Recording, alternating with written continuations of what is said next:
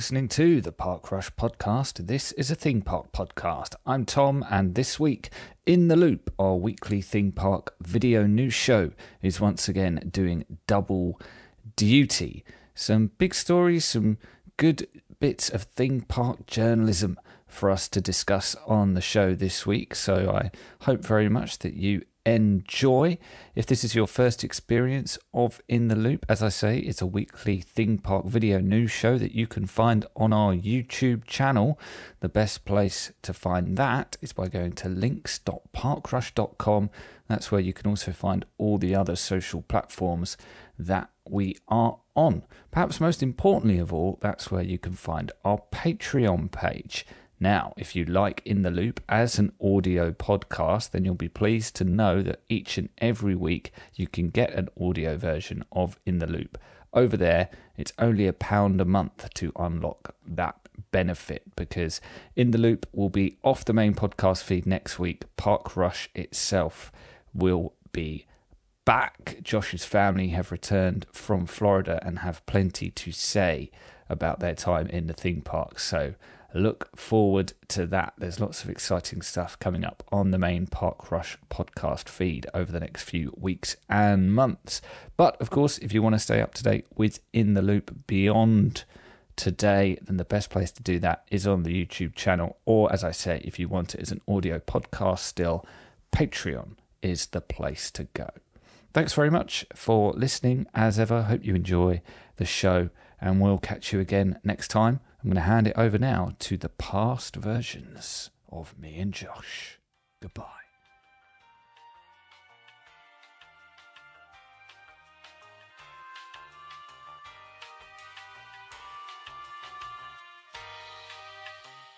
Let's get into this week's news, Josh. And I'm feeling very highbrow this week because I've pulled something from the Wall Street Journal. I know. They're talking about like economics and stuff. I'm very confused. I'm going to need some assistance here to understand this. Okay. Also, worth noting that, of course, the Wall Street Journal is behind a paywall. So I give thanks to the fine individual on the Walt Disney World subreddit who thought to hell with this and just put it up as an archive link for everyone to read. Good.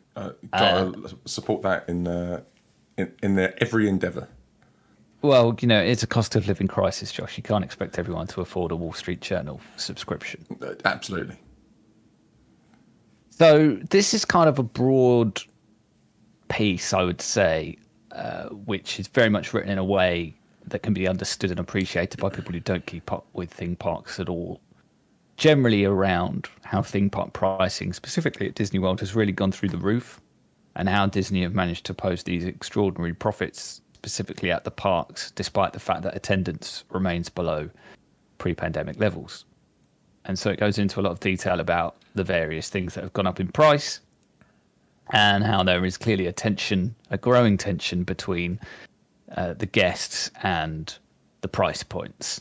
And it seems to me like right now they're still getting away with the prices as they are. Guests are begrudgingly paying up to have these experiences, but the tone of the article is very much kind of how much longer is this going to last? Is the bubble going to burst at some point? Well, from the perspective of kind of people who keep up with this a little bit more regularly and have talked about this stuff plenty on the podcast, there were a couple of quotes that stood out to me in the article that I wanted to kind of raise, specifically from Josh DeMaro, who is now, of course, the chairman of Disney Parks, Experiences, etc., having previously headed up just Disney World and Disneyland. And I guess, Josh, he was kind of considered, a lot of people saw him as one of us, you know, Yes. among the Disney fandom. And perhaps since he's taken this role, people are starting to realise, oh, maybe he is just another man in a suit. He's one of them. Right? Yeah, he's one of them. Exactly. Yeah, you know, absolute power corrupts absolutely, Josh. It's true. The way things are. So basically, you know, he's very much towing the company line so far as, dude, why is it so expensive? There are a few quotes in here, as I say. There's one from a mysterious Disney spokeswoman, I should specify, who says their pricing right now is determined purely by supply and demand, no different than airplanes, hotels, or cruise ships.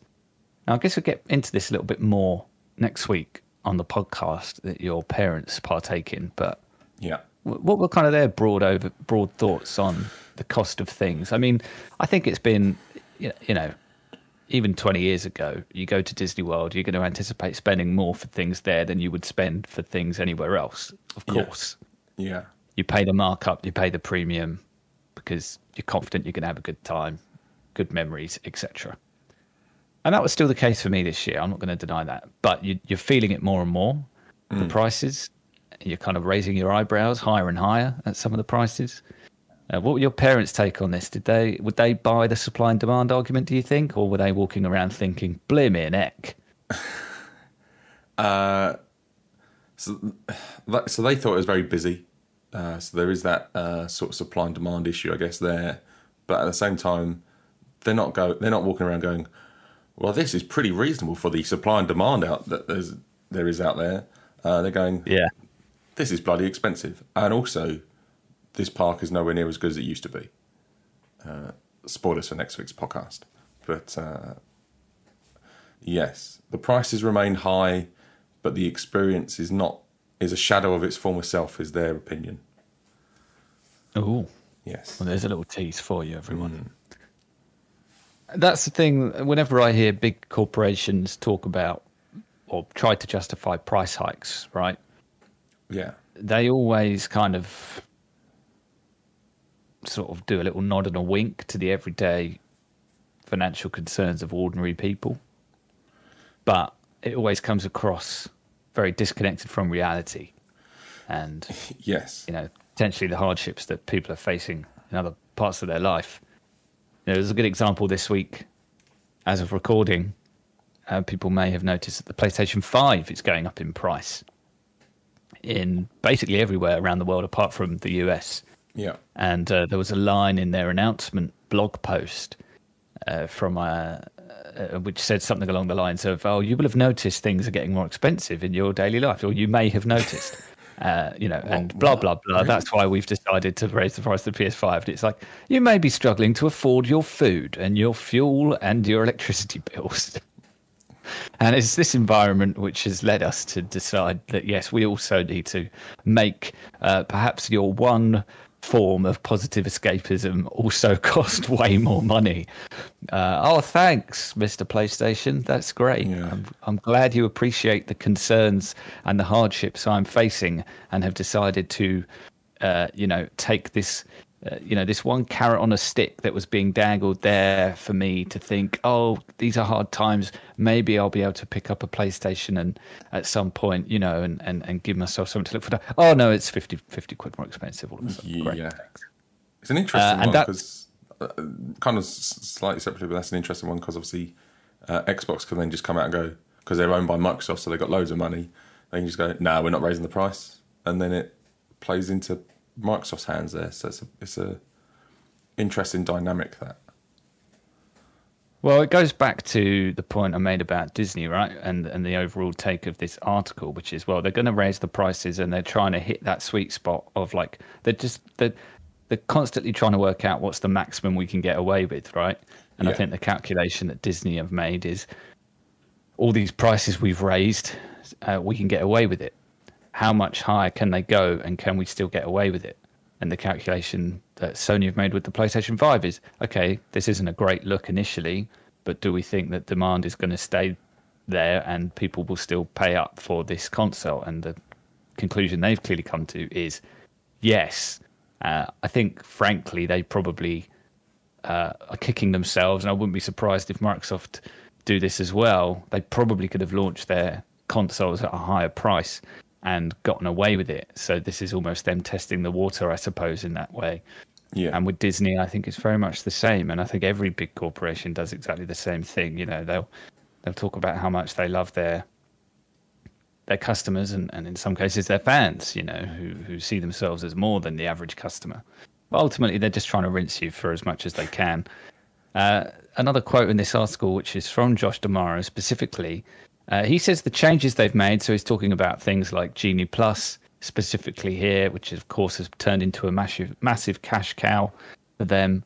The changes have given visitors more choice about how to spend their time and money at the parks, while at the same time making the parks extremely commercially successful. I'm not sure that's true. But Genie Plus, does that give you more choice? I think it absolutely does not. I think it does the very opposite, actually. Does it literally give you the choice to spend more money? I guess yes, it does. Yeah. It's something that you can now pay for that you didn't have to before. It's a thing that you almost have to pay for because of how the market is, right? So your choice is to not go on the rides or suck it up and pay the money to go on the rides. Exactly. That's your choice, which is not a great choice. Yeah, 100%. That was very much the experience we had with the GD service this year. It was not a positive decision, it was a decision of circumstance, and ultimately the conclusion you come to justify it to yourself is, well, we've paid X amount to be here. Wouldn't it suck if, having done that, we don't get to go on everything that we want to go on? Therefore, let's pay another X amount to at least, and again, and that doesn't even guarantee, by the way, that you're going to get on everything. It does, on balance, probably give you a better chance of seeing more stuff, but it's still no guarantee. But the fact that you feel obliged to do it, I think, is a serious problem. Yes, absolutely. So that's a shame. Another line here from Josh. Not me. He claims to be aware of the tension caused by rising prices and other changes, especially for annual pass holders, who are, of course, among the most kind of loyal and vocal and passionate fans. Yeah. But he describes it as an inevitable result of progress and insists that every change Disney has implemented at the parks is in service of improving visitors' trips. All right, mate. Whatever. Yeah, cool. Not sure I'm buying that, to be frank. So, yeah, there you go. Look, inflation is, of course, it affects everyone. I'm not denying that. But there's a big difference between how it will impact. I mean, look, again, in this theme park bubble, ultimately everyone who's interested in theme parks enough to listen to theme park podcasts and stuff and goes to theme parks on a semi-regular basis, they are not at all close to being the worst off people in society. So let's make that clear first of all. Yeah. But even for those people, there's a big difference between how inflation impacts them and how inflation impacts a company like Disney. Do Disney actually need to raise the prices to the extent that they are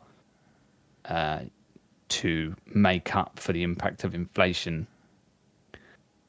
It's hard for people to stomach, right? Because they're posting these enormous profits all the time, and the guests don't really see any of that. It's all about the shareholders at the end of the day. Yeah, and absolutely. It's also a very different era in terms of the leadership at the company, right? Because, all right, people may not like, I think there are serious issues with consolidation in all industries and big companies snapping up other companies. But I guess Bob Iger, one thing he would say about his tenure was, we were making massive profits and I was reinvesting it into, the parks, our film output, launching Disney Plus, acquiring all these other big companies and stuff like that. Yeah. They're now in very much a penny pinching mindset under Bob Chapek, whereby they're still making massive profits, but it's not really feeding back into anything so far as the paying customers can see. Everything's just getting more expensive without, a real clear benefit to them. Yeah. So, it's a difficult one. But again, I think they are yet to hit the point where they've raised the prices to a point where it's really having a negative impact on attendance or PR. So I think these prices are going to keep going up until they feel like they really have gone as far as they can. And I would probably estimate that there's still a way for them to go before they get to that point. Yeah, I mean, I do think it is having an impact. You talk to my parents, you listen to the unofficial Disney Dish podcast with Len Tester. And he's just described a similar experience to how my parents came away from Disney. That actually a lot of people going home, spent loads of money, spent an exorbitant amount of money going from the UK to Florida for the first time maybe, and then they go back and people ask them how it was, and everyone's kind of like not as high on Disney as they used to be. Kind of more, yeah, it was good, but not necessarily the experience that you expect or you used to get or whatever. So I think it is impacting them, but not in a global widespread sort of way. It's like a silent, quiet revolution, as it were.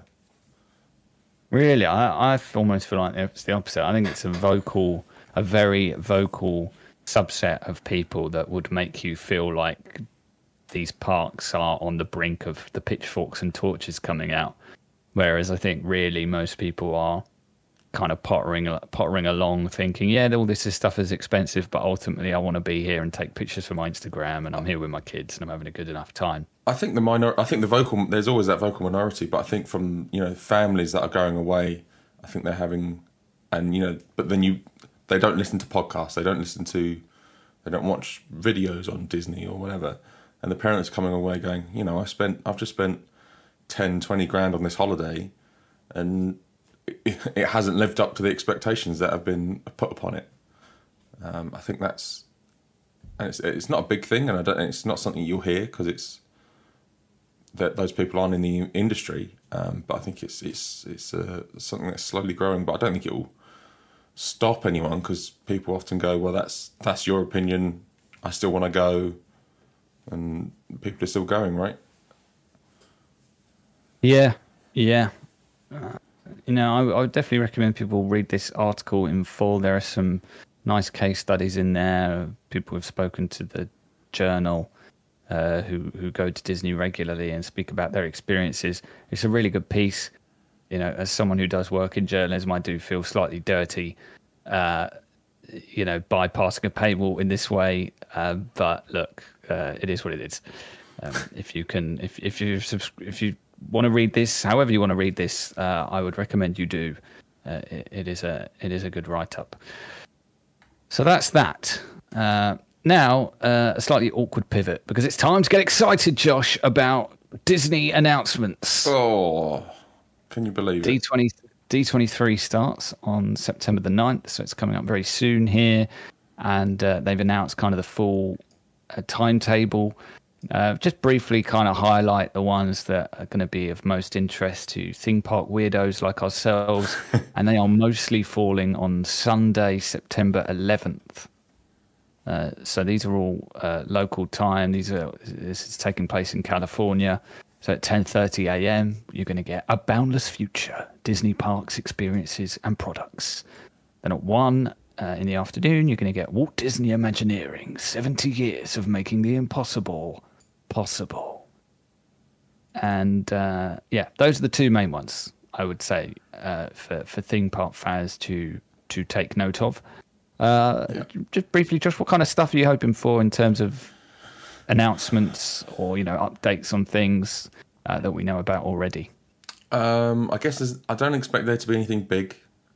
I think they've got a lot going on already, and everything takes forever. It takes longer than Crossrail or HS2 to build things at Disney these days. So I don't think there'll be any big new attractions or areas or anything like that coming. But yeah, I expect kind of updates on Epcot, updates on Tron, and kind of smaller things like that, things that are already in the works. Maybe some new, I'm not sure if there's any new nighttime celebrations or anything like that coming along, or holiday celebrations or anything like that coming. I think it's sort of be around those sorts of ideas mainly for me. Yeah, I would hope to get an opening sort of window at least for Tron at Magic Kingdom. I would hope to see some stuff about the Epcot renovations and a clearer idea of what that's going to look like and when that's going to be done. That would be good as well. And yeah, I wouldn't necessarily get my hopes up for entirely new attractions being announced for any of the parks, quite frankly. You know, they've all gone through a decent amount of change in the last sort of 5-10 years. So, yeah, I'm not quite sure whether or not we should expect anything particularly massive. But, yeah, hopefully some reasonable updates on stuff that we do already know about. Yeah. I've got this timetable, by the way, from Theme Park Insider. They're going to be doing some live coverage of those theme park specific panels, so they might be worth checking out on the day if you're not there and want to keep up with what's going on. I don't know, if Disney stream these out or not. I must admit, I'm not too sure. I think you can watch them, or you have been able to watch them in the past.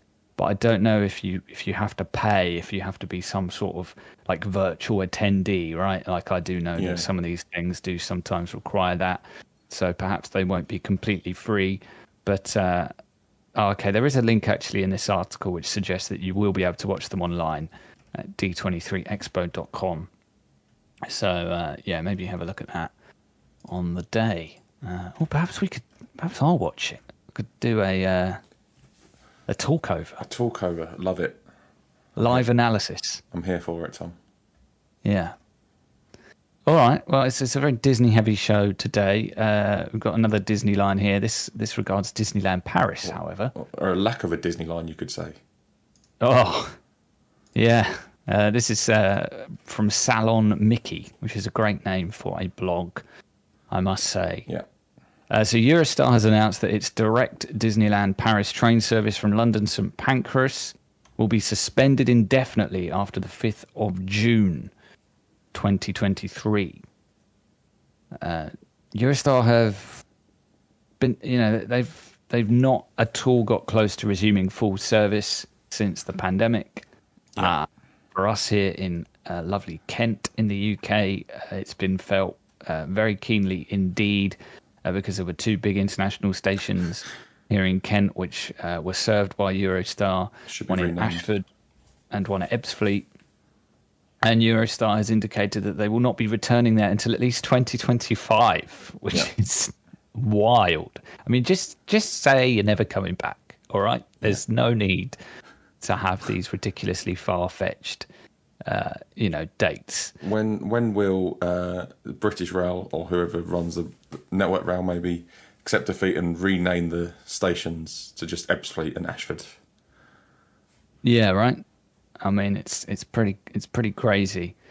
It's a real shame that is the case for those two particular stations. But you wouldn't have expected it from. To affect St Pancras, would you? I mean, you would have considered this line kind of sacred. I mean, of course, they're saying, hey, look, there are other ways to do it. You can get the Eurostar from St Pancras into somewhere else and transfer and still get there.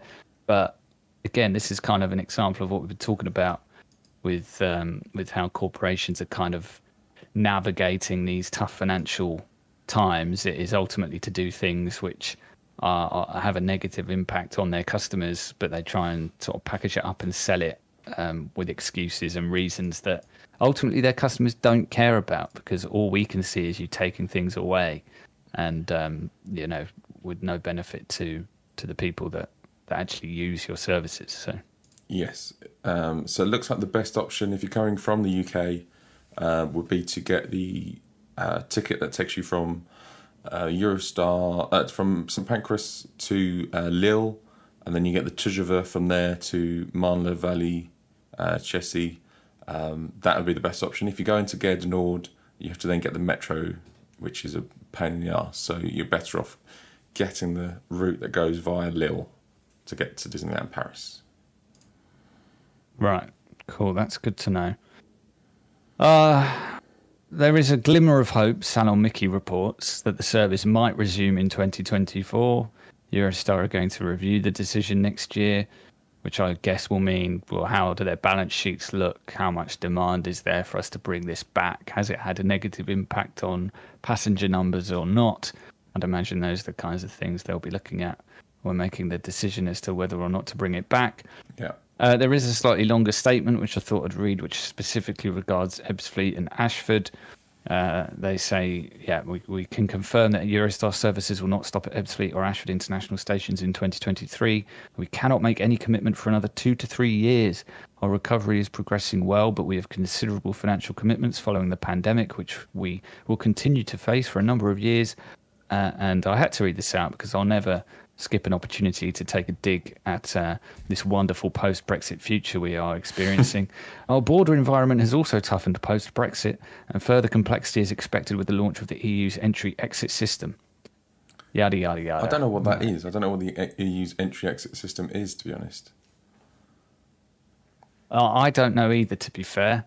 But look, like I say, I'm a bitter man, and I will not miss an opportunity to point out the ways in which Brexit has made the vast majority of people's lives worse. So yes, there you go. Absolutely. Right. We're going to skip on over to, I guess, the rumour mill, sort of, to round out the show. And as is often the case with the rumour mill, it means going over to Orlando Park Stop for Alicia Steller's latest update on Epic Universe. So this is a very, very in-depth write-up. I didn't want to go through the whole thing because I would encourage you to just go and read it, frankly. And there are some fantastic aerial shots as well, which I think have been provided by BioReconstruct, which is an excellent Twitter account that I, again, recommend you follow if you're not already. But I specifically just wanted to briefly talk about the arrival of Roller Coaster Track from Mack.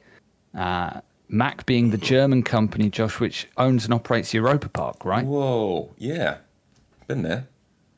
We have. The travel vlogs from Europa Park are up on the Parkrunch YouTube channel, so do go and watch those if you haven't already. Fantastic park with some fantastic rides, so always excited to see what Mack are up to, not just at its own parks, but also what it's doing for others. And it seems like the track that has arrived most recently here is for this rumoured kind of dueling racing coaster, which is going to be in the central hub of the park. So this is interesting because it's something that we haven't really seen before in Florida, this idea of kind of I guess for, the closest...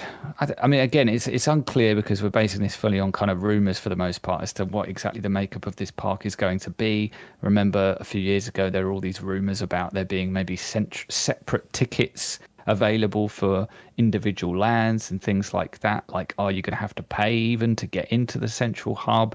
Is it more of a city walk than a Main Street USA? All that stuff is very unclear at the moment. But this coaster is seemingly going to be part of this hub area rather than one of the kind of themed lands, Potter, How to Train Your Dragon, Nintendo, etc. Yeah. So, based on the concept art, it's a big old beast. What are you hoping for from this in particular, Josh? I mean, based on this article, it sounds like it could well be kind of the marquee roller coaster.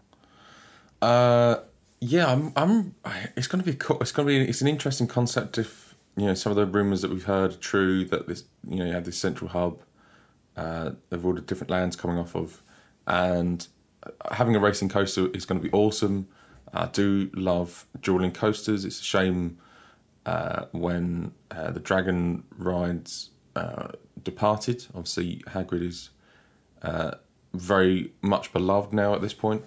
But having a dueling coaster, racing coaster back is always going to be good. And it's going to be this interesting concept where is this going to be like an area that anyone can access for publicly free, and so this ride's going to just be like a kind of a taster, little teaser of what else is there in the park,